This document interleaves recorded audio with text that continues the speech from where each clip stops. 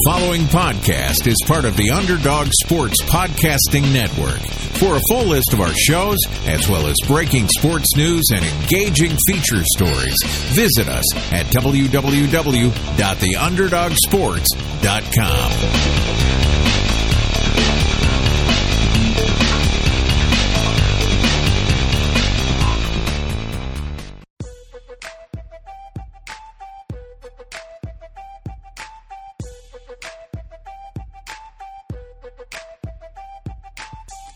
Welcome to The Leftovers, brought to you by the Underdog Sports Network, with Josh Dunn, Anshu and Dan Bauer.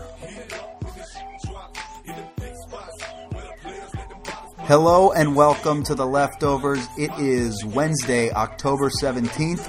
I'm Josh Dunn. I am so excited to have this crew back together. I've got Anshu Khanna, fresh off of a trip to Green Bay for Monday Night Football. Anshu, I'm sure you feel a lot better than I do after this weekend for multiple reasons. How are you? I'm doing well, or as well as I can be. Physically, not 100%, but emotionally getting close. Fair enough. Dan Bauer is also here. You guys did an excellent job while I was gone. I was able to get caught up on the shows, so well done, my friends. Dan, how you feeling? Doing well, but I definitely missed you, Josh. Glad to have you back. I've got to hear more about this special someone, by the way, but we'll talk about that offline. But let's go straight to it, Anshu. I know you were at the game on Monday night. You were able to see a pretty storybook comeback for Aaron Rodgers. The offense couldn't really get things done for a lot of this game. But first, before we talk about the game itself, can you just tell me a little bit about the experience? I know you're a part owner in this Green Bay Packers team, which got you on the field before the game. But just talk a little bit about the experience of being up there for a Monday night game like this, and really two teams that have had their battles over the years in the playoffs as well.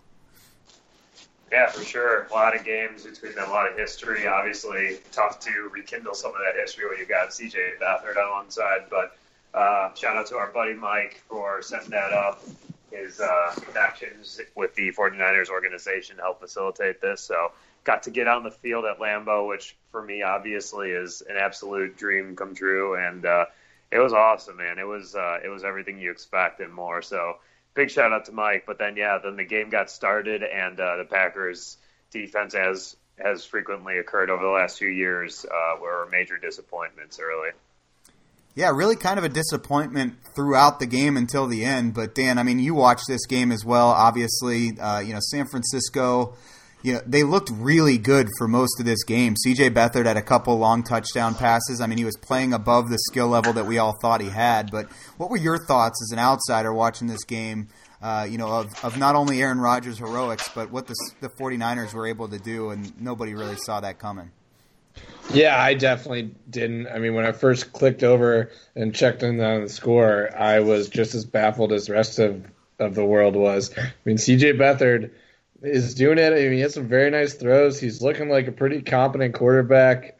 Obviously, I don't think that this continues. I think this is one of those things that we've talked a little bit about it. I think once there's more tape, once defenses can kind of figure out some tendencies, I think this is going to come to a screeching halt. I know there's a little bit of tape from last year too, but I still think a few more games and the honeymoon's going to come to an end in San Francisco, but at least had to get Niners fans excited for a little bit. And then on the other side, Aaron Rodgers, it just looks like sometimes he's playing Madden and he's setting the thing on easy mode. I mean, some of those throws, especially that game-winning drive, it looked like he was like one of those National Geographic things where the killer whale's just toying with the seal before he eats it. I mean, some of those throws, just throwing out routes like it off the back of his foot. I mean, he's limping, still hobbling, still doesn't look like he should be able to do it, and just goes down and kills the Niners at the end, putting together that drive. So shout out to him, and it's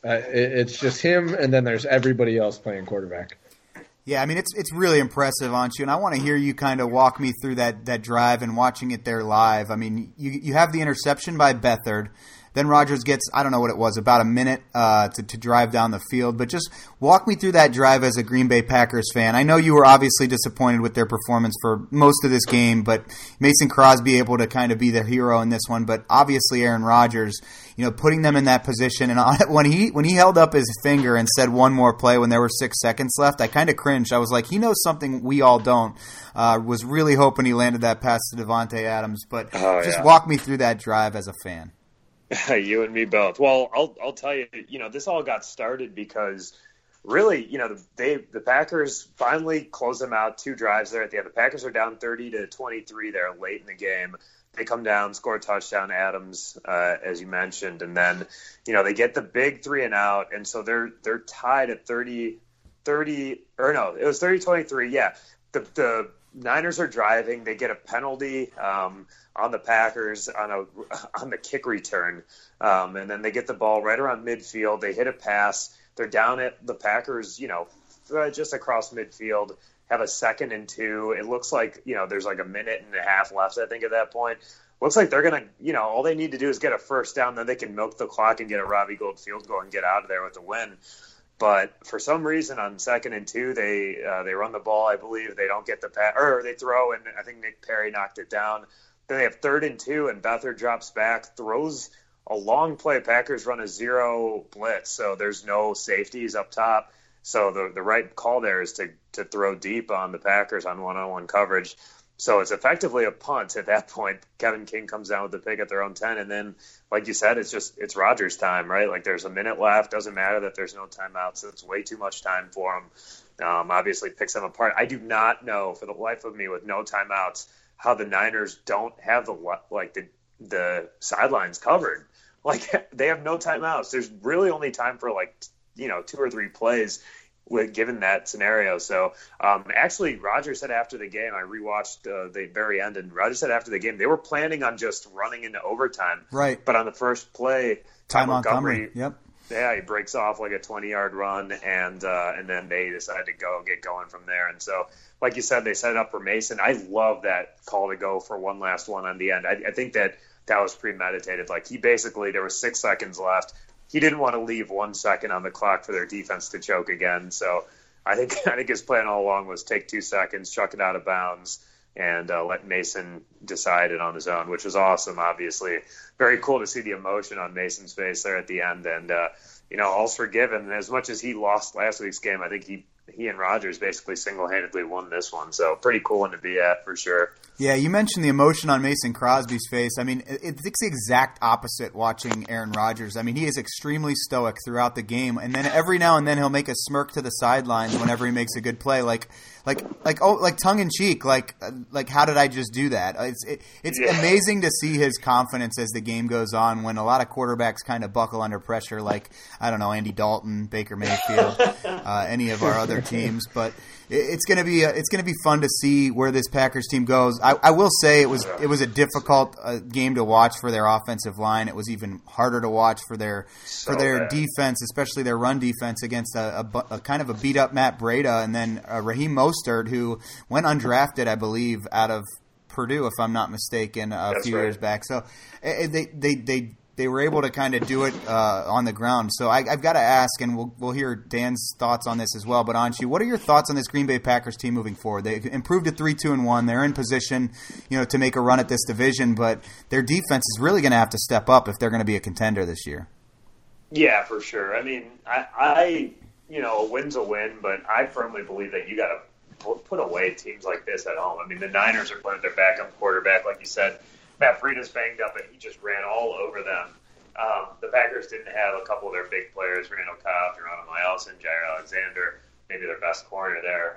But there's no excuse for what happened there defensively. And, no rest for the weary. They have a bye, and then they go to the Rams, to the Patriots. About as tough of a back-to-back stretch as you can get. Then they get Miami at home before they go to Seattle. So, I mean, they have to come out of those 4 games at 2-2, I would say, to even have hope. But, this division, luckily, not getting away from them. The Bears find a way to Bears it up there this weekend against the Dolphins. And, the Vikings have been so inconsistent. I know Dan talked a lot about it on our Sunday show. So, you always have a chance with Rodgers, as you were alluding to, but I'm not super high on this particular team. We'll have to see. They'll definitely need a big turnaround, I think. Yeah, and Dan, the Niners appear to be dead at this point. Obviously, it was nice to see them, be able to put up a fight here and almost pull one off, steal one on the road, you could say. But what are your thoughts? I mean, do you think this Green Bay team can make some noise in a pretty crowded NFC, especially up there at the top? Yeah, I don't think it's smart to bet against Aaron Rodgers at any point, even though he's probably at 75% healthy. He's still better than just about everybody else, even at 75%. As Anshu mentioned, they have a tough schedule coming up. And then on the flip side of that, the Bears don't have that. They have to go play the Patriots, but after that, they get the Jets, the Bills, the Lions, and then the Vikings. So I think the Bears are really the team that we're going to really see what they're made of over these next 4 games. They should, or 5 games, I should say. If the Bears can win 3 or 4 out of those, I think it actually will be the Bears' division to lose going forward. You guys mentioned it. I mean, that Packers offensive line is not going to be able to keep this team in stuff. I mean, they were getting at Aaron Rodgers, and every hit Aaron Rodgers takes, you saw it last week. I mean, you're holding your breath, especially if you're a Packers fan. I mean, he landed on his knee on one of those and kind of hobbled up. This offensive line is going to get Aaron Rodgers hurt sooner rather than later at night, and I hate to see that for Anshu and for our Packers fans out there, but it's going to be tough if they can't keep Rodgers on his feet. Yeah, his hand hit a helmet at one point in the game too, and it looked like didn't know if he'd be able to throw a ball, and he just keeps coming back out there and doing what he does, and it's. I've grown to really appreciate and respect Aaron Rodgers over the years, and it's pretty amazing to see what he can do, especially with mostly like the receivers he's throwing to last night. Or you've got 2 or 3 rookies out there that are making huge catches at opportune times, and that just you're going to breathe confidence into the life of a team when you have a quarterback that's playing at that high of a level. So. Cheers to you, Anshu. That was pretty fun to watch. I've got your boy on my fantasy team, so I'm always happy to see him. And I know a lot of people care about who I have on my fantasy team, so I definitely wanted to throw that in there. But let's shift things over to the baseball world, which I know you guys have been keeping a close eye on. It looked like there was a photographer that had a close eye on some things here in Game 1 of the Astros-Red Sox series. So, Dan, why don't you walk me through the Astros team that I know knocked out your boys, but now you have maybe a little ammo to snap back at them with. So why don't you walk us through this little incident that took place? Yeah, so it turns out that a member of the Astros staff was down in the media credential area next to the Red Sox dugout during yesterday's game. He got kicked out at some point when someone noticed that he was sitting there with texting furiously, recording videos, and he didn't have the proper credentials to be down there. Eventually gets kicked out, and the interesting part is the Red Sox staff was tipped off on this by someone who noticed something fishy going on in the Indians series as well, with somebody being down there and looking suspicious. So turns out the whole if you see something, say something doesn't apply to just airports. It's now professional baseball games too. So it stings as an Indians fan. I know this is not one of those things. I mean, some guy recording signals is not going to affect that Alex Bregman was just hitting 500-foot bombs off every pitcher we put up there. So, I mean, I don't think it cost the Indians the series by any mean, but, in a series that's probably going to go 7 games with the Red Sox, who knows? Any little advantage can swing something. I question exactly how effective something like that could be. I mean, Major League Baseball teams are smart enough to be switching signs up and not letting things stay consistent from game to game. Theoretically smart enough to, at least. And in the process of a game, I don't know how quickly you could possibly get, okay, you see a sign, you text somebody, they relay that to the batter. I mean, the amount of time that would take to effectively get anything to a batter, to a runner, just doesn't seem like it would really be doing much. But inning to inning it could. So this is one of those things that I'd be interested to see exactly what comes out, if anything, there of what was being recorded or what was being relayed. But just an absolutely wild story. And I think sometimes people will talk about this. I'm all for it. If you can steal a sign just with your naked eye, you can do that. I think that's all part of baseball. Once you start using technology to try to steal signs is where, for me, it gets over the line, and you're breaking, if not the actual rules of baseball, but the unwritten rules. That's fair. Let's talk about the game, Anshu. So obviously there was no signals that had an effect on today's game as Boston's able to take the 2-1 lead. Jackie Bradley Jr. hits a grand slam to kind of push this one away from the Astros, but they are now up 2-1 in this series, and I guess the big question here is, what's Chris Sale's health going to be like for Game 5? Is he going to be out there? He's dealing with a stomach issue. So, let's assume Sale is out there and he's as healthy as can be. Does Boston run away with this series, or do you agree with Dan that this one could go 7? Yeah, I think it could go 7 for sure. I think that the Astros are the better team, but the way that Boston has hit the ball around this series has been really impressive. They won 108 games for a reason, and they wiped away the Yankees, who were really looking good, like a juggernaut, really, for a reason. The top 6 hitters in their lineup are all just awesome on an every night basis, especially against lefties. So it's going to be tough, but Boston's basically decided they're not going to let Alex Bregman beat him. Even though Bregman goes 2 of 3 today, they're giving him junk, and he hadn't done anything with it until Game 3 here. But, Astros absolute must win here in Game 4, with or without. Really, the Red Sox could afford to not even throw Sale Game 5 if they don't need him, if they don't feel like he's, up to 100%. If they steal both these games at Houston, it's all over. They're going home and they're probably closing this thing out. So Astros facing an absolute must-win in Game 4, and it'll be interesting to see what they do. I think that they're probably headed for a bullpen day, if I'm not mistaken, here in Game 4. Yeah, it's going to be interesting to see what they do here in Game 4, because, like you said, if they can pull one off there, it's going to look bleak for the Astros. And I think all of us had talked about hoping, but kind of thinking things were pointing toward a Milwaukee-Houston World Series. And now, Milwaukee's still up 2-1, but LA's jumped out to an early lead in this one. Are you guys still feeling pretty confident that Milwaukee has enough to pull this off? I know they've been the hot team in these playoffs, but the Dodgers, obviously, if they're starting pitching, can hold this Brewers offense at bay, you've got to think that LA walks away with this one. Anshu, what are your thoughts on this series as LA maybe has an opportunity to tie things up here? It's been such an interesting series. It is straight, just we talked about it Sunday. It's basically just been, guile and random pitchers and, a lot of bullpen days. And, the Brewers have just been a little more timely, and they've been more random. Like Orlando Arcia hits the home run yesterday in Game 3, and just a crazy finish, crazy game in general. And I just feel like it's been so hard for both teams to generate anything. But you're right.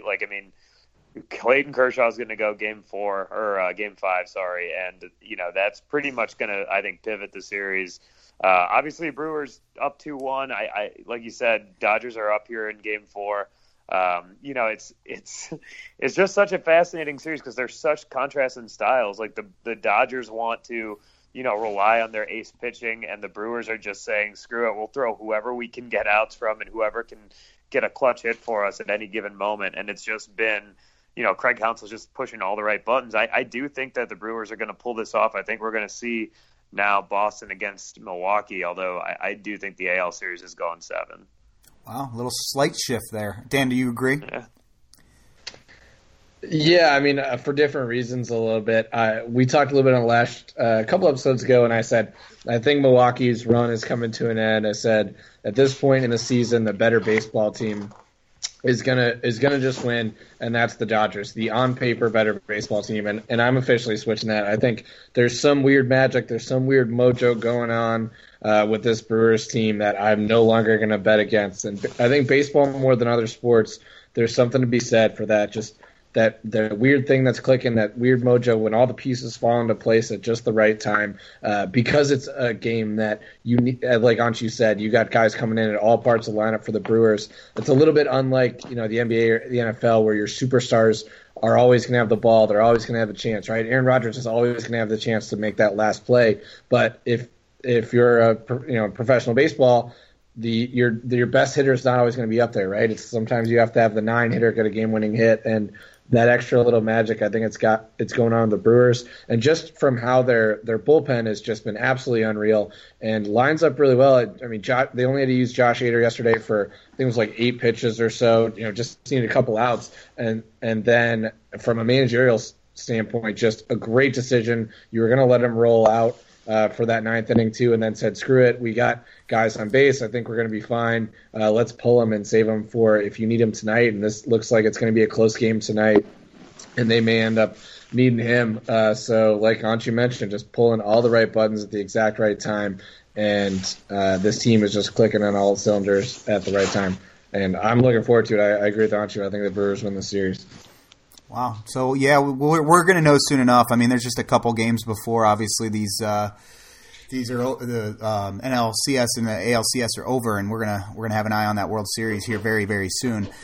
We had another league start tonight. The NBA is underway. The Celtics win the first game of the NBA season. They go up over against the 76ers, I should say. Obviously, these are two teams, Anshu, that have been looked at as potential leaders in the East now with LeBron heading out to the LA Lakers. I don't think we're going to see round 5 of the Warriors-Cavaliers this year, unfortunately. But this Celtics team was pretty impressive tonight, and they did it really as a team. I mean, there wasn't, obviously they had a couple guys stand out in this one, but they really provide a team effort here to pull off the huge win against the Sixers. How impressed were you by what Boston was able to do here in Game 1 of the NBA season? I mean, honestly, it just felt like what you expect out of Boston all year. Like it was so balanced. They had 1, 2, 3, 4, 5. I mean, Tatum has a good game, but yeah, I mean, it was their whole team is really putting up an effort here. Yeah, they had 9 guys play 19 minutes. I know that they end up running away with it, but Gordon Hayward's probably going to end up playing more down the line. Kyrie Irving has an absolutely horrible game, statistically speaking. But generally speaking, the Celtics are going to win a ton of games because they can come at you with basically two entire lineups. And over an 82-game season, that's going to do well. And really, when you think of that second lineup, all those guys played huge minutes in the playoffs last year, huge important minutes. And, that obviously that experience is going to serve them really well. So, when you compare the Celtics to the Sixers, I think they are just complete contrast. Like, you've got a team that's super deep, they've got a ton of good players, and you've got the Sixers that are essentially 2 players and 3 or 4 good role players, and then a bunch of, we'll see what happens, guys. So, I think Boston is clearly better than Philly in the East, and it's going to be tough to knock them off as the 1 seed in the East, I think, this year. Yeah, I have to agree with you, unfortunately, that Boston, it looks like they're the favorite. The other game that was going to be happening tonight, Golden State takes on the Oklahoma City Thunder. This one was really kind of brought down a peg or two because Russell Westbrook isn't going to be playing in this one. Dan, I mean, obviously Golden State, they add Boogie Cousins, who will trying to get back from injury. We'll see him at some point this season, but obviously, Golden State's still the favorite in the West, but there have been some teams that made some moves to get a little bit better. I mean, as far as a storyline goes, is there really any reason to even watch the West aside from LeBron being there now? Absolutely not. But that doesn't really give us much to talk about over the next 6 months or so. But I think an interesting storyline is just, can Houston repeat the regular season that they had last year? Obviously they don't get to where they needed to go, come playoff time, but if they can even possibly come anywhere close to what they did last year, and I think we'll see. In a team that, Anshu talked a lot last year about this Nuggets team. Can they take the next step and get to at least a more of an interesting playoff race there? So I think that's a couple interesting things to watch. Other than that, let's be real. There's no chance the Golden State Warriors don't run away with this thing. Yeah, unfortunately, I agree with you. But, Anshu, we talked a lot about this rookie class leading up to the draft and after the draft, obviously. What rookies are you looking out for here this season? Because, obviously, with such top-heavy East and Western conferences, we're going to be trying to look for something to keep us company and keep us busy throughout the season. And for me, it's obviously Colin Sexton. But what rookies are you looking for here as we look toward this early season? Yeah, I think you got to look at the high-volume guys when you're thinking about Rookie of the Year specifically. I think Sexton is someone that's going to play a ton, obviously, your boy, and I expect him to play really Luka Doncic, I believe, is the favorite in Vegas to win the Rookie of the Year, as he should be. He's expected to start. He's going to play a lot. Rick Carlisle already sees him doing a lot of work in that backcourt with Dennis Smith Jr., so that should be pretty fun.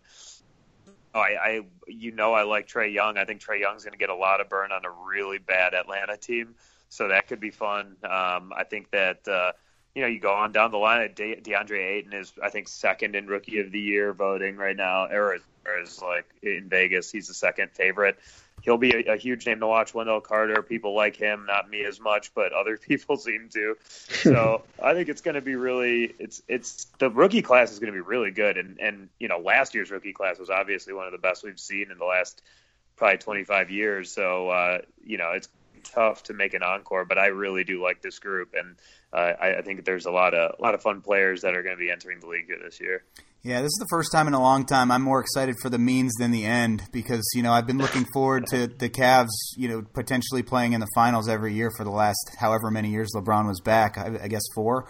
So yeah, it's pretty depressing to think about the end of the season. We're probably going to see Boston and Golden State, and for at least for me, I don't know if you agree, Dan, as a Cavs fan, I can't stand either of those teams, and if that happens, I literally won't be watching any of it. But the other part of me is saying, I'm going to get NBA League Pass so I could watch Colin Sexton grow up as a point guard. So it's fun in that regard, and I get to be on that side of it that Anshu and I talk about all the time. Where do you want your team to be? If you're the Cavs, do you want them to be an 8 seed, or do you want them to get a higher draft pick? And for me, I want them to be competitive. I think they still have the potential to do so. And even though that Eastern Conference is top-heavy, I think they could at least make the playoffs.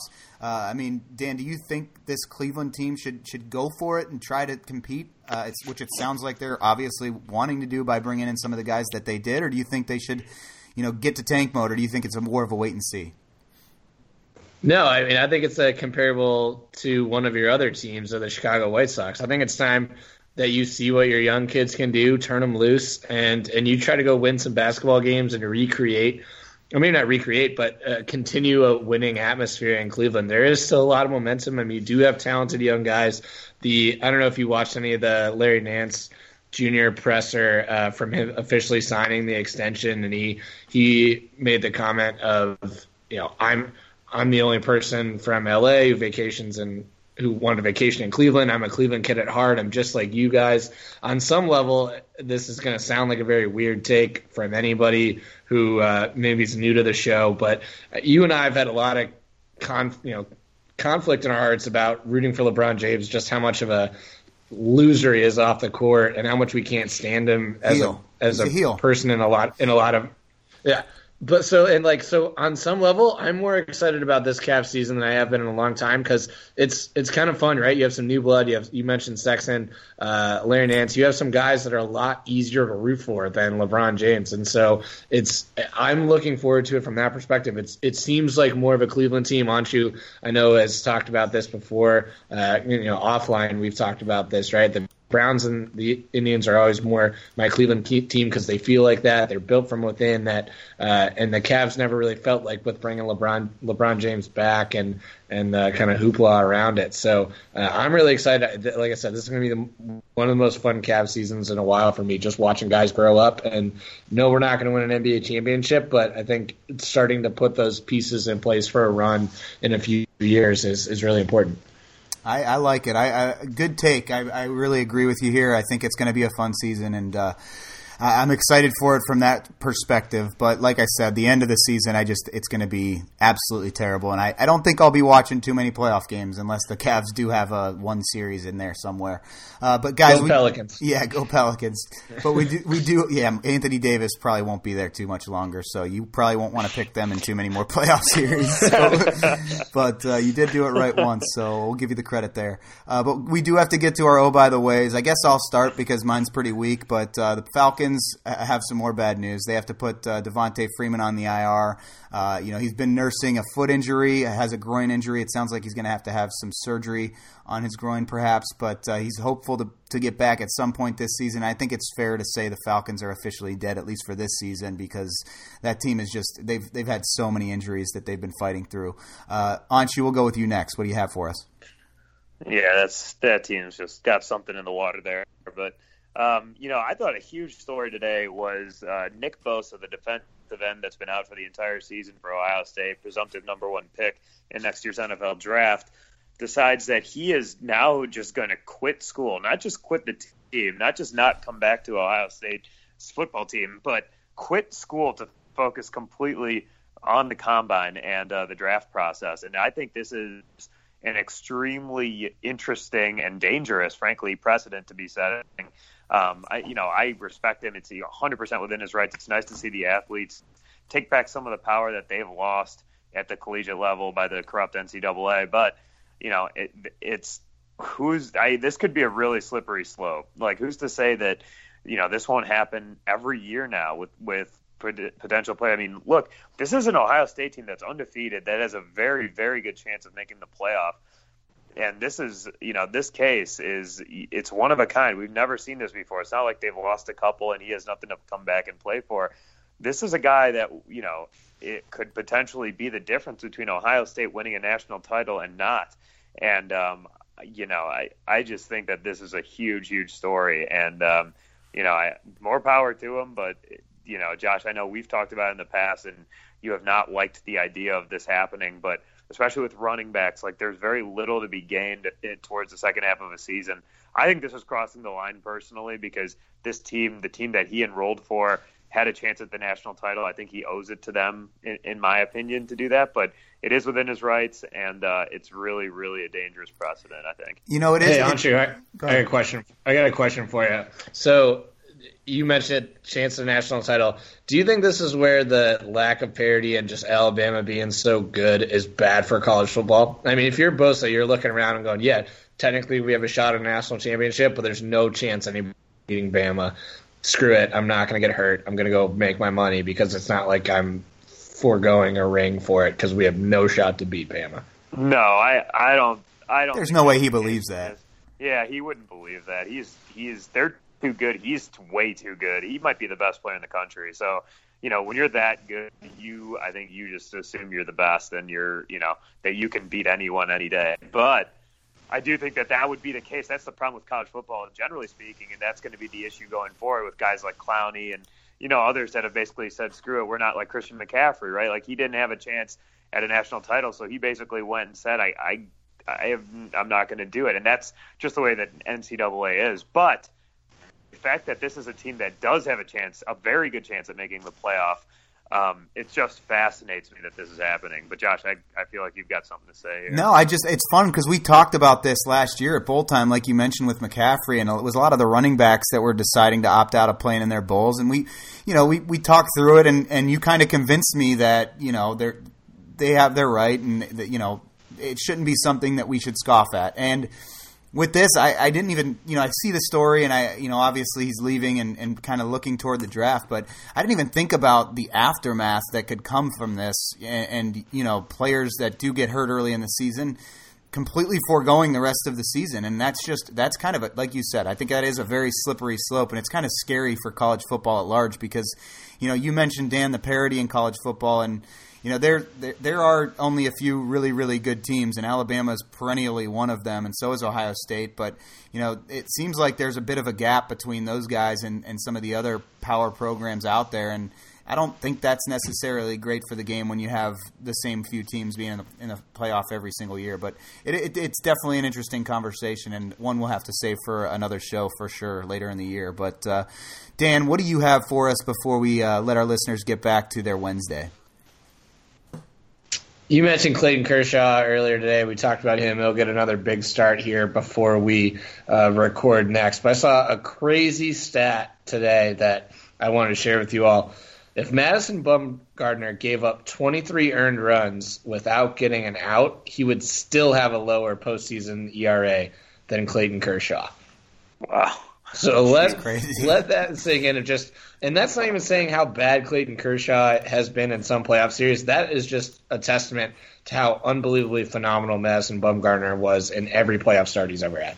That's ridiculous. Yeah, because Kershaw's not been that bad. Like, he's definitely been worse in his playoff starts than he has for his regular season sample. But man, that's insane. That is a real testament to Bumgarner. That is a wild stat. Anything for either of you guys for the good of the group before we close it out? I take that as a no. For Anshu Khanna and Dan Bauer, I'm Josh Dunn. This has been The Leftovers.